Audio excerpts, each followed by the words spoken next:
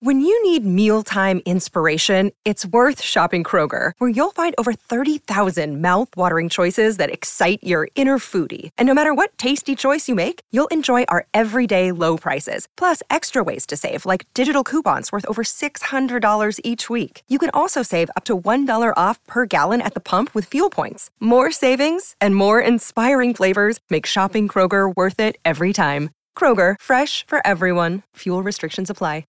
Today on the show, we talk about what it means to be human in the universe of Assassin's Creed.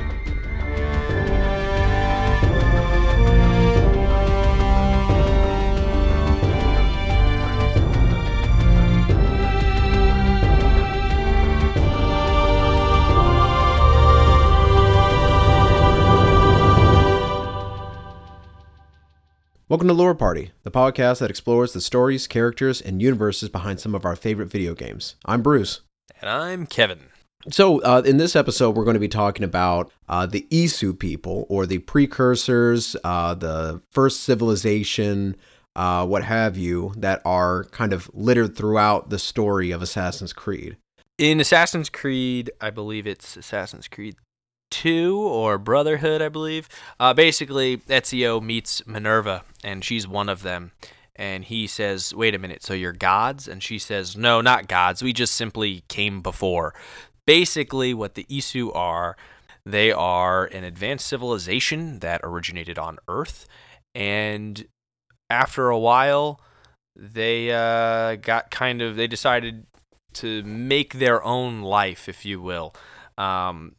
They use genetic engineering to create basically the equivalent to the Geth in Mass Effect.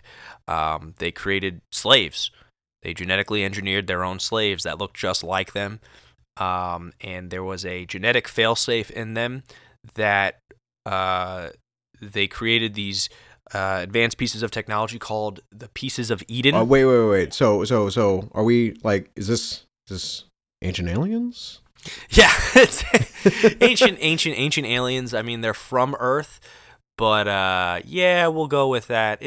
We're delving in History Channel right now, is what we're really doing. Yeah, pretty much. So I found this very interesting for the entire series. You know, when you discovered this, like, in the first Assassin's Creed, you discover the artifact, just like the Apple of Eden at the end of the game, but that's really all the information that you get. In Assassin's Creed 2, you have Ezio getting down after beating the shit out of the Pope. He goes down and discovers that you put the papal staff, which is another piece of Eden, into the whole thingy, and it opens up to relay this hologram of Minerva, who is one of the Isu people. And it opens up a huge amount of lore for the entire universe, and kind of explains where these artifacts come from. Throughout the entire Assassin's Creed series, the Assassins and Templars fight over these artifacts and temples and structures that are unlike anything else made by man in this world, and they can, create fantastic illusions or control people or be weapons of mass destruction all throughout history, from ancient times to modern times. And it really is really interesting that they're just squabbling over, the ancient, just remote control to each other. It's really interesting to kind of see it like that. Well, this was, I would say, the main driving force for me even liking the game. For those who don't know, in Assassin's Creed, basically, you're going back in time, reliving the memories of your ancestors through your genetic code. And that's kind of the whole thing. Genetic engineering and genetics is a big deal in this game. So you're playing as your ancestor, but there's little bits of memory fragments that you can just find floating around. You're in a computer and you're like, what the hell is this? And you hit it, and once you collect a certain amount, you unlock little videos. And when you unlock the whole thing, spoiler warning here, you get a video of those who came before the Isu, and they're controlling humans, and all of a sudden a woman says, Adam, I have it. And he goes, Eve, watch out. And you're like, what the hell? What the fuck? And you find out basically Adam and Eve were the ones who kind of led the revolution, if you will, of humans. And they had the apple of Eden. It's like, wait a minute, mind blown. Like that really got me into it. So throughout the games and throughout the story of each game, the Isu kind of just build momentum in the story, and they just kind of take over more and more and more. They become a bigger deal in the story. And for me, I just kept getting excited. I was like, oh man, this is awesome. This is great. It really, like, history is a big deal, but oh man, this is what gets you. Wow. I didn't know that was so much of a passion for you. I really I like history, and I like stealth and stabbing. So that was my take into it. But now that we, kind of know more about the Isu people, what happened to them? I mean, why aren't they around if they were such an advanced race of, people who created humans? If they're so smart, how come they're not here? The Isu, they're a little weird. They do some weird stuff. Basically, they got really into probability, and they made this machine that, essentially it's a supercomputer probability machine, and it finds the probability of different timelines, if you will. So they kind of get really heavily invested in that, and they find out that they're going to die. Right. And they spend like a lot of their time just trying to make sure that they can like survive and go through a bunch of different solutions. They fuck themselves up pretty bad just trying to do that. And they can't. They just can't. They just can't. They just don't. They have no. They cannot protect themselves. They're trying to figure out all these ways of trying to block it out. It's same like the movie Knowing. It's the same thing. A giant solar flare is coming to get you. And so they're freaking out. And basically, you do end up watching a clip in one of the games where you see them just get destroyed. Their civilization just crumbles, and they're all dying. And they're like, "Shit, what do we do?" They all get wiped out. But the humans survive. And through the cataclysm, they don't really remember anything of their past and of their civilization before, and they kind of start over again. And all of human history kind of resets and only sees that it started there in Eden. Mm-hmm. It was a military conflict that both humanity and the Isu happened. Like that was part of it. It was a military conflict with them, but there was also kind of weapons of mass destruction were used, but there was also solar flare stuff, and there's a bunch of shit that happened, and they kind of like fighting amongst themselves and doing all sorts of shit because a bunch of Isu were on the side of the humans, and you find basically the Desmond story is what spells it out the best, and they do such a great job of explaining it to him, but they're explaining it to all of us. And what I love the most is that they kind of use these ancestors because they have like these high probability and like just great technology. They can be able to see into almost infinite possibilities. They knew that all of this would happen, and they used the ancestors of Desmond as pretty much conduits, as cell phones or walkie-talkies to speak through them, then to the Animus, and then to talk to Desmond. One of my favorite moments from 2 was the discussion between Minerva and Ezio when she just says, "Hey, shut up for a minute. I gotta talk to Desmond." And Ezio's like, "Who's Desmond?" And she said, "Shut the fuck up. I'm talking to Desmond." And it was just so... Yep. It was so interesting. I like that. I loved Ezio's story too. I know I don't want to get sidetracked, but like we'll talk about this definitely in another episode. But the fact that Ezio ends up like actually seeing what Desmond looks like is like, oh my god! I was like, yes, yes. But yeah, so basically these guys got in a war, and there was a bunch of environmental issues. But the humans were they were engineered to withstand super harsh environments that some of the Isu could not. So that's really why the humans survived. Right. So now in modern times, well, at least like modern human times, what we now know is like they were here, now they're not, and all of their artifacts and structures are still, around and even still operational in some cases. And we only know of 3 Isu or maybe 4, that are still kind of in the world today. And I don't know even if you can say that for like Minerva, who's just sort of this very advanced hologram of Minerva. Because their technology is so advanced, it's hard to even be able to differentiate their personalities from what they left behind. Yeah, it's weird because the way that we have portrayed them is like as if they were gods. Right. Because to us, I mean, technically they are gods. I mean, they created us, they controlled us, all that kind of stuff. But really, they're just a super advanced civilization. But we put them as like, you know, the ancient Greek gods, the Roman gods, the Egyptian gods, all these mystical figures in our own lore and mythology. Really, it's the ancient aliens thing. It's just them. It wasn't gods. It was just them. They're just super powerful. What is really interesting is to see how what humans are on this world are not what we are. You know, like there's a different definition and like of humanity in the Assassin's Creed world than ours. Like we're, as far as we know, we're just life. We are, we were created, whatever your, belief system may be, we were created, we are here, or, we are made out of cosmic space dust, what have you. We were not manufactured. We were not created with any kind of sufficient purpose. But in this one, humans are. That could fuck you up. Like that could really like change everything about what humanity stands for and what humanity is. I mean, every human in this modern world has like a genetic code for like their bone, like their left arm. There's genetic like imprints. That's like we're literally manufactured.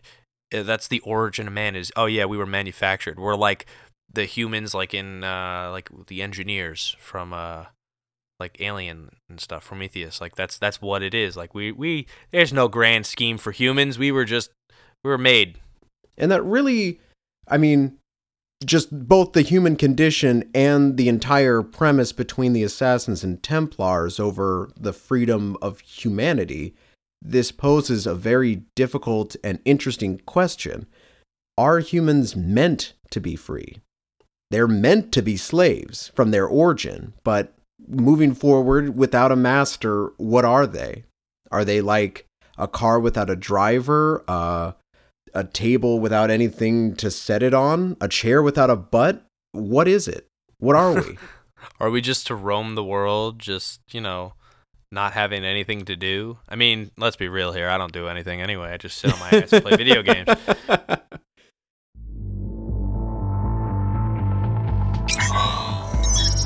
Commander, I apologize for the interruption.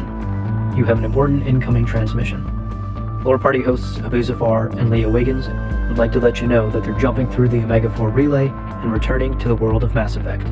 They're hoping you'll join them on the Normandy and be a part of the crew. Just look for the Mass Effect episodes in the main Lore Party feed. End of transmission. Returning you to your episode. Do the Templars then have a point? Are they almost even more inclined to be like validated that humans are meant to be controlled? Are we just some stupid mass of technology that really needs some sort of general direction? And it's proven like humans are stupid and they operate more efficiently under a singular or centralized leadership. But is it right? Is it something that should happen? I mean, in this world, in terms of the Assassin's Creed world, right? It's like maybe it's difficult because it's like we're like literally genetically engineered to obey, but it's a different kind of obey. It's like go pick up that and move that over there. It's not like worship me. Do you know what I mean? Like the purpose of the obeying, the original obey kind of, command is different than do you know what I mean? Like the original purpose of obey is to really kind of just do this hard labor, don't ask questions. Whereas, and we do that a lot. Yeah, but like the way these humans in this universe use these devices is, oh no, I want you to worship me. I want you to like literally like treat me as if I'm a god. I want you to do my bidding. I want you to live your life. And it's the purpose. I think some Templars do, but I don't think like that's their main goal. And obviously, we had this talk before in our Under Assassin's Creed episode. Go ahead and check that out when you can. And we did talk about just like what Templars really want, and that, you know, it can lead to megalomaniac levels of evil and world domination, but the core is the father of understanding, yada, yada, yada, blah, blah, blah. Do as I say, not as I do. I want to be in charge of you, because humans should not be left as a whole to its own devices. However, that does kind of bring the same kind of question up. Can humans lead other humans? Sure, humans were meant to be, you know, subservient, but probably not to each other. I mean, personally, I think the humans that are part of the group, like of Isu, like the ones that have that genetic. But then is that like a master race? Yeah, that's really messed up, man. That's so fucked. God, no. Because the way I think about it is, you have like I think of it as like humans are like I think of iRobot. Right. I think of you're not a living thing, you're just a machine. Like that's kind of like, it's like humans were made to do hard labor. They are the Geth. They are the robots. You're a machine. But that it's like, no, it's actually sentient. You created life. You created like a sentient being. So what happens if you make a sentient being that is made to be treated unlike a sentient being? Well, then you're a fucking asshole, because that's not cool, man. Like, that's like, I don't know what else to say about that. Like, you're a dick. Like, don't do that. That's wrong. That's immoral. Yeah, that's like, listeners at home, don't you ever make a sentient race of subservient humans. Look, Lisa Simpson. Look, Lisa Simpson with your we fucking will tooth. Find you. Your radioactive tooth. You made a civilization, okay, girl? You can't do that. You gotta treat them right. I mean, that was the one Simpsons episode that really messed me up as a kid. I was like, oh my God, she created can I do that? I want to pull my teeth out. Like, what the hell? Like, that was, it's wrong. It's wrong. It's not right. Well, getting back to the discussion, at the end of the day, what really is the takeaway that we can get as this continues to go on? We are seeing in each game how this story kind of progresses between the humanity and the Isu, and, you know, the few Isu who are still alive, and the artifacts that they left behind that are being squabbled over. What really is meant to happen here? Are humans just supposed to be in this vicious cycle of those who lead and others who follow until death, of the heat death of the universe? Or can there be a way that humans can, I don't know, just be able to think for themselves? But I don't know, I feel like that's more Templars and Assassins. I guess what I'm trying to figure out is, if we, in our universe, were to figure out that we were manufactured to, I don't know, like pick up balls or like move big giant slabs of concrete, should we do it? Here's my whole take on it. Look, the Isu, they had their shot. They're done. They're like the dinosaurs. Go away. Now all we see are little, I eat chicken, all right? Like, that's how I see it. Like, you had your shot, you screwed it up, you done messed up, kid. Like, now it's time for somebody else. And I think the humans made it. We survived. Okay, now it's our turn. And I think that, like, we should have a shot. And so far, at least in this world, we've been doing a pretty decent job. We're not dead. We're still alive. We've survived. Fair. And I think that, the the thing is, where Desmond's story goes to with it's like, hey, another cataclysm is about to happen. Same thing that happened last time. What you gonna do?